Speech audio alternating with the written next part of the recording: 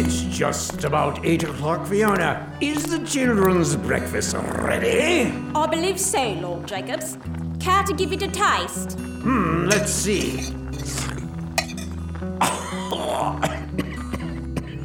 yes, that will do. Call them in. Send in the children. Good morning, children. Come get your breakfast. What is it? Bacon and eggs. Pancakes? Such impertinence. Bacon indeed. You will get what you always get for breakfast. Gruel and dry bread. And you will be thankful. There are other orphans that have less than this for their breakfasts. Yes, sir. Thank you, ma'am. Come on, Everett. Wait, how much did you get? The same as you. Now stay quiet or you'll get us in trouble. You got more than me. I did not. And even if I did, what do you care? I thought you hated gruel. Well, I do, but it's the only food we have here in the orphanage, and if I don't have enough, I'll starve. Maybe then I'll be able to eat in peace. I'll show you. Show me what? I'm going to go ask for more. You're crazy! Nobody asks for more. Remember what happened to Oliver? You mean the kid who got kicked out of here and then got adopted by a rich guy and lived happily ever after? That's Oliver? Okay, bad example. But you still shouldn't do it. What else is there to do? I've been cheated out of half my breakfast. We could listen to Paws and Tails. Very well. I guess that sounds alright. Better than more gruel, anyway. I'll start it up.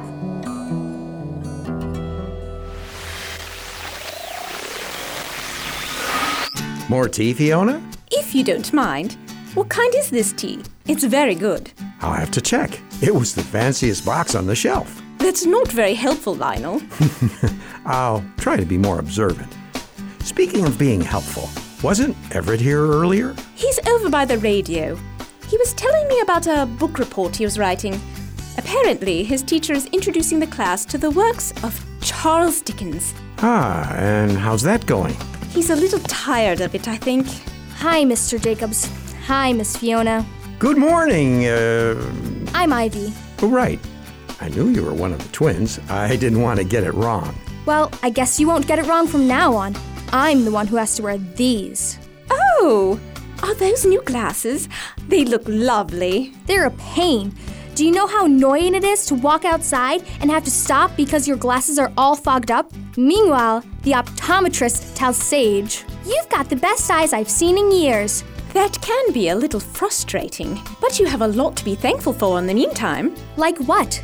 How about the fact that you are able to have glasses?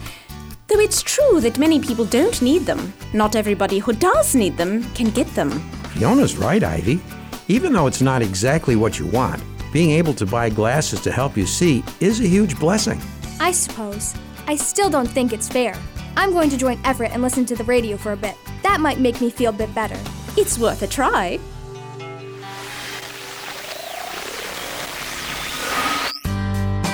So, Ivy, did listening to the pond help you out? Help me out? Yeah, you know, because you were feeling mad that your sister didn't have to get glasses and you did, and that wasn't fair. You know what, Everett? It did. Until just now. Maybe we need to listen to Jungle Jam then. As much as I appreciate your choice of radio programs, Everett, I don't think listening to them is going to solve Ivy's problem. It can't hurt, Mr. Jacobs. Perhaps, but I think it's better to solve a problem than try to distract ourselves from it. Lionel's right. The longer a thing like this goes unsolved, the worse it's going to get. But how am I supposed to solve a problem like this? Pray for God to make me have eyes that are good enough to see without glasses? Or maybe pray for Sage to have to get glasses too? That will be fair. That's not quite what we meant. Would that not work or something, Miss Fiona? I highly doubt it. But why not? Couldn't God do those things? I'm sure he could. But this conversation is reminding me of the book of James in the Bible. In chapter 4, James talks about his Christian friends that had the same kind of a problem. Did they have trouble seeing too? In a manner of speaking, they were looking around and seeing that their neighbors had a lot of nice things. But this wasn't their problem. Their real problem is that they were jealous. Ah, yes. The green-eyed monster. The what? It's just an expression. It means that when we are jealous of others, we can do some rather monstrous things to get those things for ourselves. That's true. In that chapter, James talks about how because these people were so jealous of one another, they would fight and argue. Apparently, they would get so mad that some people were even killed because of all of this fighting. So, if they wanted those things so bad, why didn't they just pray for it? Some of them tried, but God knew that jealousy wasn't going to be cured just because they got what they wanted. Besides, jealousy is wrong, and God wasn't about to reward it. I think I understand. A little bit. Do you have a script about this, Mr. Jacobs? I think I can find a script about it. And while you look, we can listen to the radio. But, Miss Fiona, Mr. Jacobs said that wouldn't fix the problem. That's true, but while we wait, it's like you said, Everett. It won't hurt. Well, okay.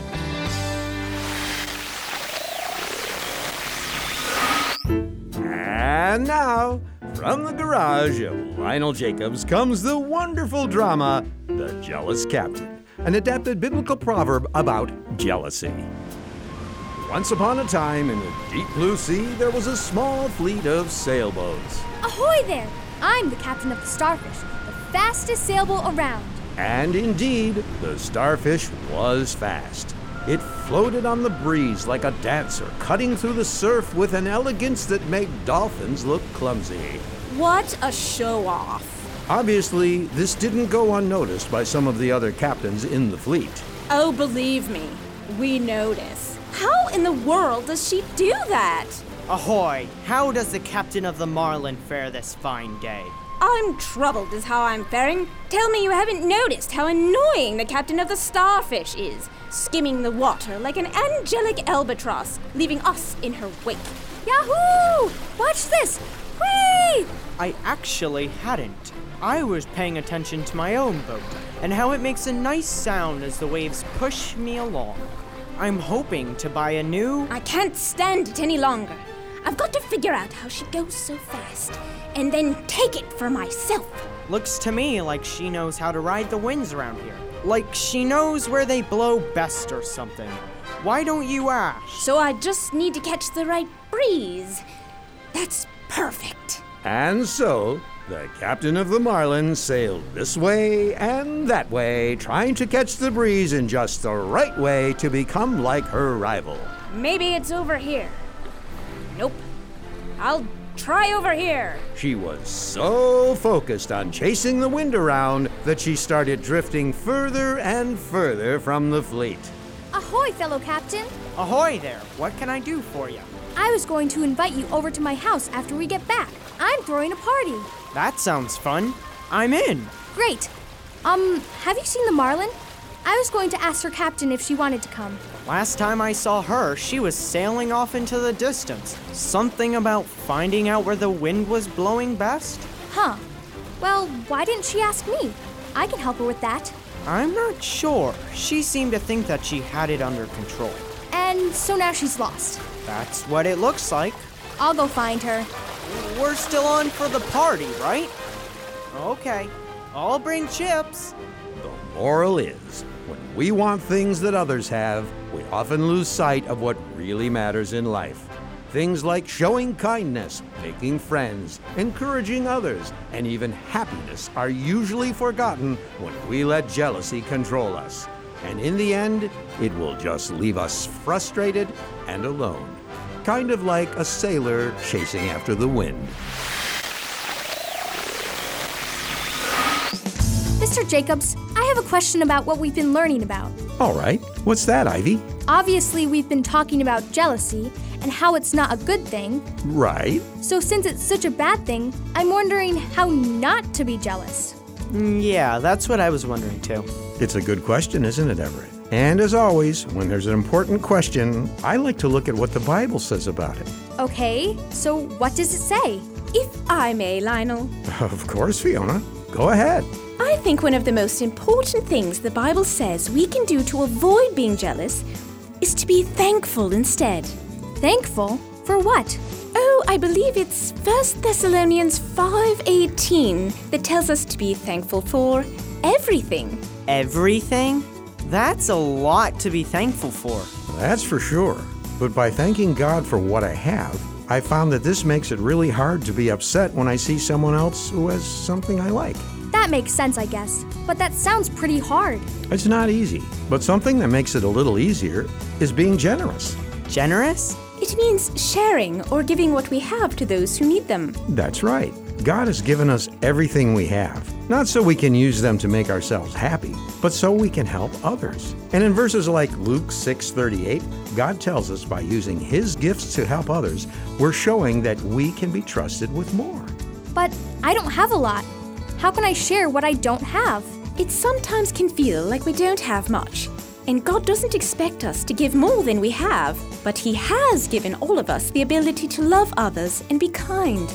And really, who has time to be jealous when they're too busy showing God's love to people?